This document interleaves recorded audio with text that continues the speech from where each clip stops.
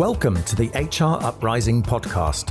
This highly practical podcast series explores HR and management hot topics and challenges through conversations with relevant experts and real-life people professionals. Brought to you by Actus Software, our aim is to build a better workplace for people. The HR Uprising is about collaborating and supporting each other to build the confidence and skills to rise up to each challenge and deliver real, lasting business value. You can find out more at hruprising.com or join our LinkedIn community. Now introducing your host, chartered psychologist, best-selling author, entrepreneur and speaker, Lucinda Carney. Hello and welcome to this week's HR Uprising podcast. I hope you're all doing well, and this week the subject is employee engagement.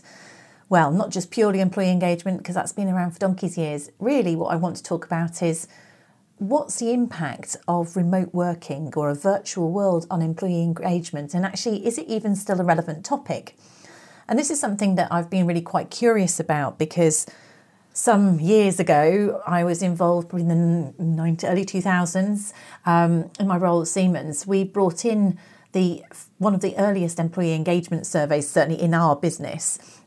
And so it was probably about 20 years ago, and we paid Gallup a lot of money, and we were their smallest customer for this particular survey. And that was when I first started learning about employee engagement. Since then, I think it's possibly become a little bit of a buzzword. Sometimes you might say, is it really anything different from work involvement or commitment or motivation? Is it just a sort of well-badged piece? Obviously, there's surveys everywhere, and you can see that people might say that, almost like having the survey is that doing engagement. So I'd say open-minded with a healthy bit of scepticism about whether engagement really is a thing or not. So what I wanted to do was to explore, what's new in employee engagement. And is there anything new to know about? And also, what's the impact been on employee engagement based on recent changes that we've all been through, haven't we, and are going through still? So that's the purpose of the topic. I was grateful as ever for people who joined us. We went in and had an open room chat on Clubhouse. So it's one of the first times I did that. Very grateful to Aoife and Brian and a couple of other people who were really, really helpful who joined that chat. And it was really engaging and interesting conversation and very generous sharing their knowledge. Also, I ran a recent webinar on this, and a lady called Brenda sent me over a report from Peakon, which is really interesting on the way in which survey data from their tool had changed over the course of the pandemic, and I'll share some of that with you later. And a range of other routes in which I've been talking to people about what this means and what they really think engagement is. So here's a whistle-stop tour through what I could find out. Oh, sorry, and I didn't mention the good old CIPD. I mean, quite often CIPD gets a bit of a hard rap, doesn't it? But as ever, I went Googling it and realised that they'd done some research. Good old Johnny Gifford at the CIPD had done a bunch of research on, the evidence behind employee engagement. So some of that is woven into what I'm going to talk to you about. So I suppose in a nutshell, what I really wanted to cover is, what do we mean by employee engagement? Is it still the same thing? What do we think the impact of virtual working may or may not be on employee engagement? How does it link to well-being? What's the relationship between that and performance, and linking it into remote management? So first of all, what would you define as employee engagement? Now, there's quite a few definitions, and I think that's one of the reasons it's become a buzzword. And I think sometimes it's talked about as an outcome. So you have something you can put a number on. Sometimes it's a process, engaging people. So that's one of the tricky aspects to it. But when I looked at the CIPD work, they talked about a couple of definitions, really. They said you've got your personal role engagement, which is our extent to which we are emotionally, cognitively, and physically connected to our work. And then the other way of defining it, so similar but subtly different, is work engagement, where you've got vigour towards your work, dedication and absorption in work activity. So I think of that as almost being in the flow. So that's kind of really wanting to do the job you're in, maybe feeling like a good fit to the role that you're in. And then the other classic definition is the Gallup definition, which they used to talk about it as a willingness to go the extra mile for the company. And that's your commitment, really, your connection with the company, and prepared to put yourself out to go there. So that's the way in which we're going to be looking at engagement, I guess, for the purpose of this. And the reason I looked at it in this way rather than engaging people, which is something you can do, I'm talking about it in the classic way of what employee engagement, where we have surveys and measuring, and also where there are apparent correlations, although some might challenge these, around between, if you do score this level of engagement, between productivity, performance, customer satisfaction, those type of things, which can then also link with business outcomes like profitability, etc. Some of those links are challenged in the CIPD work, but certainly most people say that engagement is a good thing. If we feel committed to the company, we're more satisfied, we've got a vigour towards our work. For me, this feels like this is going to be linked to our well-being, and therefore it's a useful one to explore, because many businesses are really concerned about people's well-being at the moment, rightly so. So does that mean we're going to have a drop in engagement?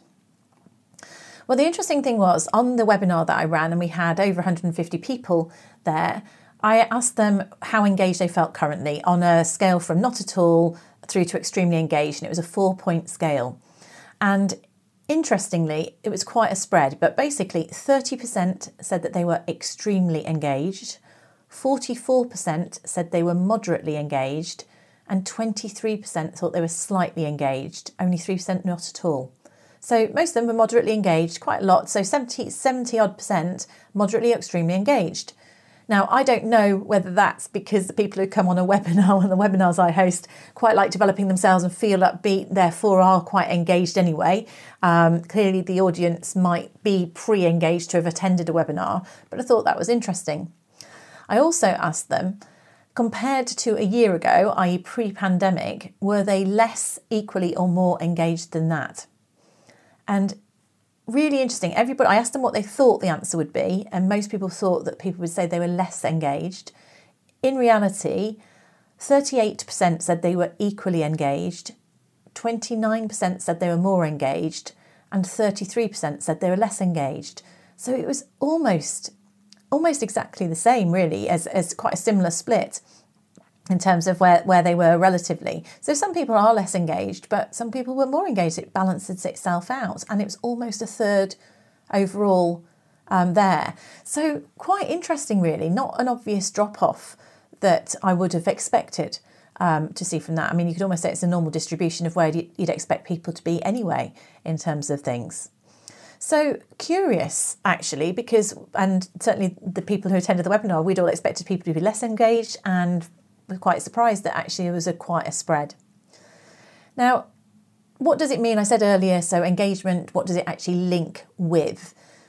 Where Gallup and people, as I've said, would make links with pretty much any business factor, and they would like you to think that it's a causal link, but actually it's just a correlation. The way in which people would be challenging this, if we were looking at it critically, is the fact that it's hard to tell whether engagement drives performance or whether being good at your job drives engagement. So is it the fact you're engaged that you perform, or is it the fact that you're a good performer that you feel engaged? So we don't really know which of those actually is, whether it's a causal link or whether there's a relationship. But definitely there is a predictor. As a predictor, if we are more engaged, we are going to perform better at our role. So that seems like quite common sense, doesn't it? But it really suggests that it is still worth our while thinking about employee engagement, understanding what engages people, because if we understand that, then we are more likely to have people performing in their roles. So it's still important, and I would think even more relevant in these current times. Of course, in that case, what we need to think, well, what actually does drive engagement for us then? So that would be the question, really. What are the sort of things that deliver engagement? Well, when I surveyed my audience on this one, the top engagement driver that came up, 70% of respondents selected this as one of the options. The top one was having a supportive manager. So very interesting that the way in which we are managed, the way in which people support us, 70% of people said having a supportive manager makes a massive difference to their engagement. So it's not suggesting there that it's not just about the work. It's not just about the job that we were doing. That was really important to people. 61% chose trust, autonomy and empowerment. In a remote environment, this is really important, isn't it? So if you're feeling micromanaged, then that could disengage. If you felt you had trust, autonomy and empowerment, then people were more engaged. And then 48% said opportunities to learn and grow. So those were the top 3 options as to what drove engagement for people. So perhaps if you're listening to this thinking, what can I do about engagement in our organisation? Because it is going to link to their job performance. Check on your managers. Are your managers doing the right things? Have they got the right skills? Are they being supportive still? And it's not just whether they're being supportive, are they managing people in a way that builds trust? So going back to things we've talked about before, do we have clear objectives? Are we empowered to deliver against them? And then also, are people feeling that they're still able to learn and grow? And that is a key point that I'll come back to later in this, in terms of the impact on being able to learn and grow. Other things that people talked about, and these are all aspects that drive engagement from the research that potentially might affect it. Do people have clarity of purpose and role and how they align with the job strategy, with the business strategy? Are people getting regular feedback? Do people feel able to meet the demands of the role? Do people feel like they are a fit? So there's work there around the extent to which they feel they fit with the culture of an organisation, and also people's ability to flexibly work, another really interesting one. So that actually does drive engagement for many people. And then finally, one of the other options is just people's natural self-confidence. Some people are more naturally engaged than others. So those were all the options that we offered in our poll that I did the webinar on. And as I say, the top ones that people chose was a supportive manager, trust, autonomy, and opportunities to learn and grow. So that gives you some food for thought to what you might need to think about as we consider how this might then impact on remote working. Now, the CIPD report that says that essentially engagement is the antithesis of burnout. And I think that's worth us reflecting on, in that if people's well-being is declining, then I suspect they are less able to be engaged. If you don't feel well, if you don't feel energised, then it's harder to be engaged. So that would be the challenge there to consider. So we need to manage people's well-being, ensure that they as almost a precursor to engagement. I don't think they're the same thing in terms of well-being and engagement, but I think it's quite hard for people to be engaged if they don't have well-being. If people have well-being, that doesn't necessarily mean that they're going to be engaged. That's the way I would see it. That's my common sense interpretation. So I think that if you're not well, you're not going to be engaged. I think if you are well, it doesn't necessarily mean you're engaged. Then you've got to be well managed, and you've got to have those opportunities for autonomy, and you've got to have opportunities for development. So we might have thought that, and our assumption was that everyone's engagement has gone down because of people perceive that people's well-being has gone down. And I think, as with many of these things, my concern actually is, or I suspect, it may be that some people have got significantly worse, but some people have got better. So again, it probably normalises. So a lady called Brenda very kindly shared some research done by the survey provider Peakon, and they've done a report on global engagement. They had 10 million users in their app who had evaluated the same questions in January 2020 and then again in July 2020. So they measured those over the 6-month period. What would you expect them to have shown? Well, interestingly, their headline is that global engagement scores had increased by 2% between January and July 2020, which is interesting. So actually there was an overall increase of 2%, and some of the sub-areas had actually increased massively. Now, I mean, all of this is quite subjective in certain ways. You can only see the headlines from this data that they shared, but they showed that this increase was made up of a number of people feeling, one of their questions is people feeling they've got autonomy. So the question was worded, I have the option to work remotely. That's the way the question is worded, and that had gone up by 10%. Now, it is interesting because, of course, these words would have been seen as that is a positive, I'm assuming, to people, but so more people were rating that they had the option to work remotely. In Peakon terms, that would mean that they are more engaged. I guess the question might be, does that mean we're more engaged necessarily if you're being forced to work remotely? I don't know, is the honest truth on that one. But flexible working, it does seem, working flexibly is a driver for many people, being able to work flexibly in the hours and place that people want to. Again, another one which we might be surprised by that they had is that people rated that they had a positive physical working environment, and that went up by 6%. Now, again, being aware of people who are working at their kitchen tables surrounded by children slightly surprises me that people would rate that. Not everybody working remotely is great, but I think on balance, probably more people do feel positive about it. So that was an increase as well. And then the question, my company really cares about my well-being, that went up by 5%. So good job, I guess maybe the companies that are investing in survey technology are bothered about people's well-being, so that probably helps as well. But that's interesting. That's where their scores had come up from. Now, those are really big numbers, aren't they? 10%, 6%, 5%. And I don't know the answer to this because obviously it was just headlines that they shared. They've said that global engagement scores increased by 2%. So that does suggest that a whole load of other numbers went backwards, I suppose. But anyway, those are the ones that went up. And then the only one really that they highlighted in their report that declined was opportunities to learn and grow. So I thought that's useful for us to be aware of, as are people, anecdotally certainly, I've heard people feeling that they are getting fewer opportunities to develop and to learn. Now, you definitely can, having less access to on-the-job learning. So and maybe less of sort of mentoring and interaction. So thinking about how we can enable that remotely. I did a podcast a few weeks ago on mentoring, and that was a really popular topic. How can we ensure that people are able to grow remotely? Incidentally, if you're listening to this, we recently launched Actus Academy, so a quick plug, which is just an on-demand e-learning and videos and a whole load of resources for remote managers. So it's ideal for organisations that haven't got lots of people. You just want some on-demand learning for people to support them. So we'll put a link to that in the show notes. That's Actus Academy. But anyway, the point is here that people need to feel that they are growing professionally, and that appears to be declining. And it is an interesting question as we continue to work remotely, or perhaps the world isn't necessarily going to back as we thought it used to be. It is an interesting one to be aware of as to how people are going to get those access to career development, which we maybe need to be aware of.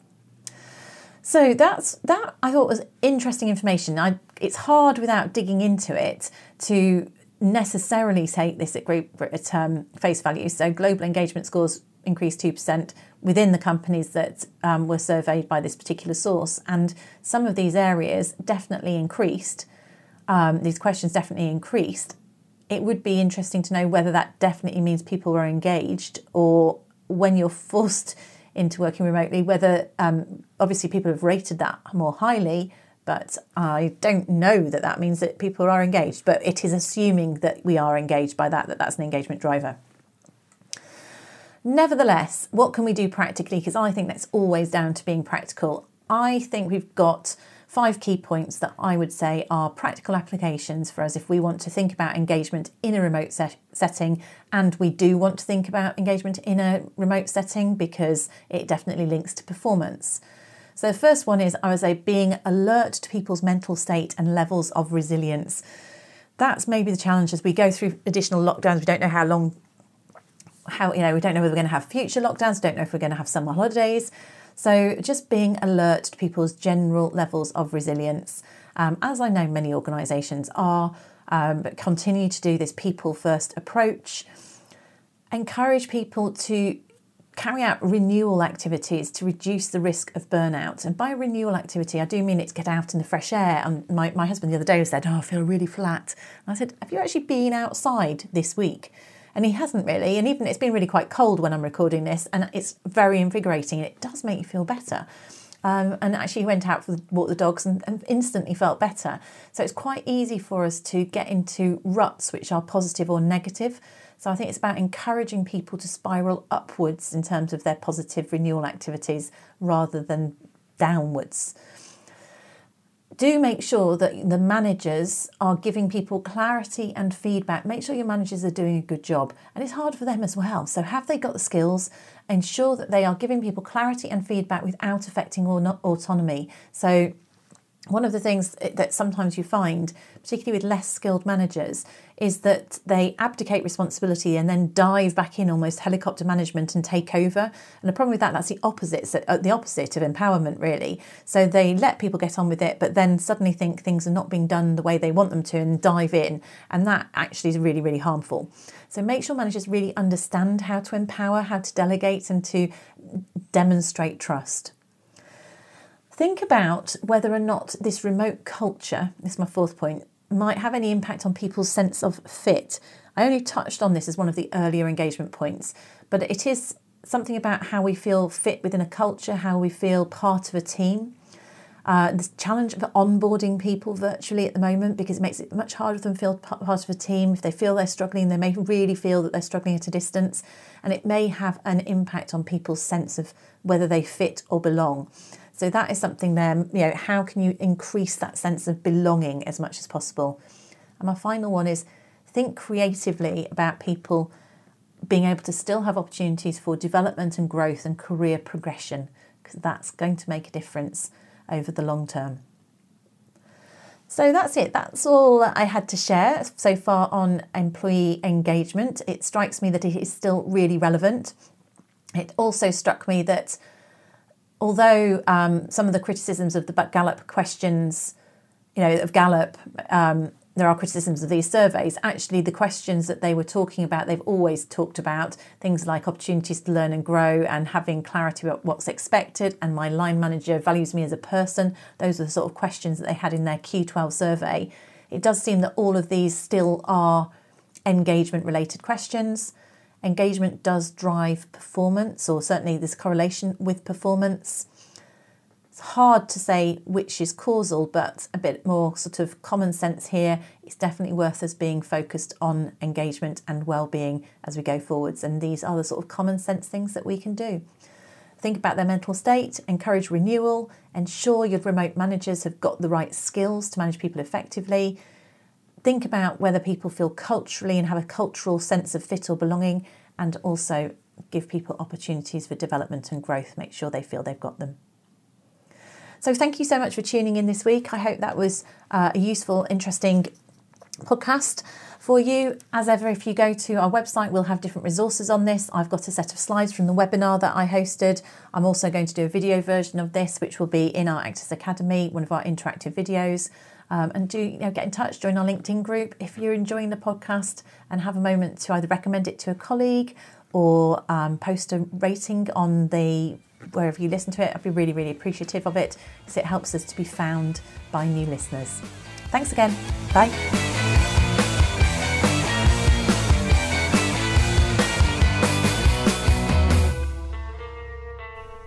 Thank you so much for listening to this week's episode all about engagement and what it means in this world.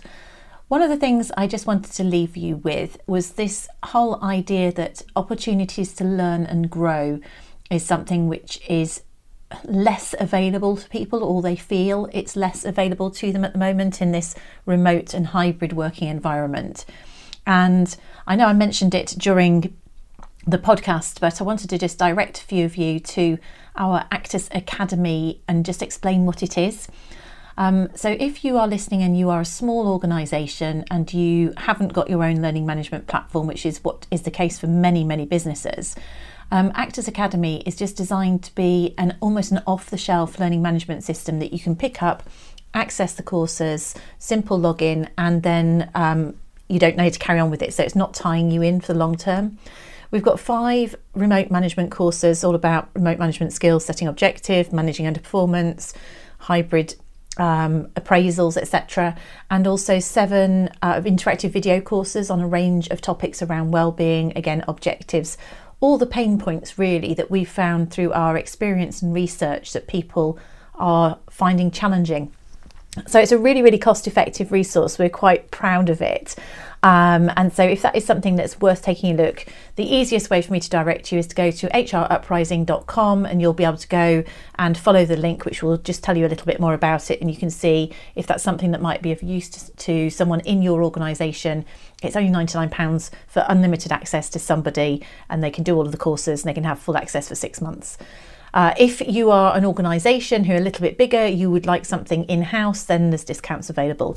So I just want to make it a little bit, let people know that that's out there, because it's a slightly different offering, and we've found that people have really responded positively to it, and there's a great need. And talking of great need, I think you've heard me mention before, we're still running our virtual people management programs. We've had absolutely amazing feedback from them. We'll be running open programs again. They will start after Easter.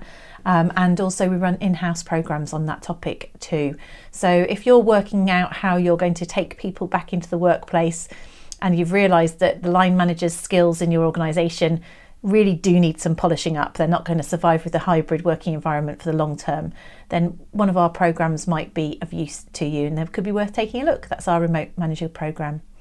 So thank you for listening to the podcast today, and thank you for tuning in overall. And of course, the other thing I wanted to mention was how amazingly proud we were that People Management mentioned us and selected the HR Uprising podcast as one of their top 10 resources for HR professionals. I've got to say, I was completely blown away by that, completely surprised. They hadn't mentioned it to me, and really, really grateful. So thank you to everybody who listens. And I don't know whether you said that it was useful or whether it was just potluck, but really it makes it all worthwhile when you feel that what we're doing is actually adding value to people. So thank you for any listeners who are enjoying this. If you are enjoying what we do, please do tell your colleagues, share relevant episodes with your staff, with your colleagues, with your friends, and to connect with me on LinkedIn. Let me know if there's other topics that you want me to cover. Really keen to keep this as relevant as possible for people. So thank you. Thank you for listening to the HR Uprising, proudly brought to you by Actor Software, the joined-up performance and talent management solution. You can access links to any of the information or resources mentioned in the show via the podcast page at www.hruprising.com. If you like what we do, please subscribe, tell your colleagues, and leave a review. Thank you for listening to the HR Uprising.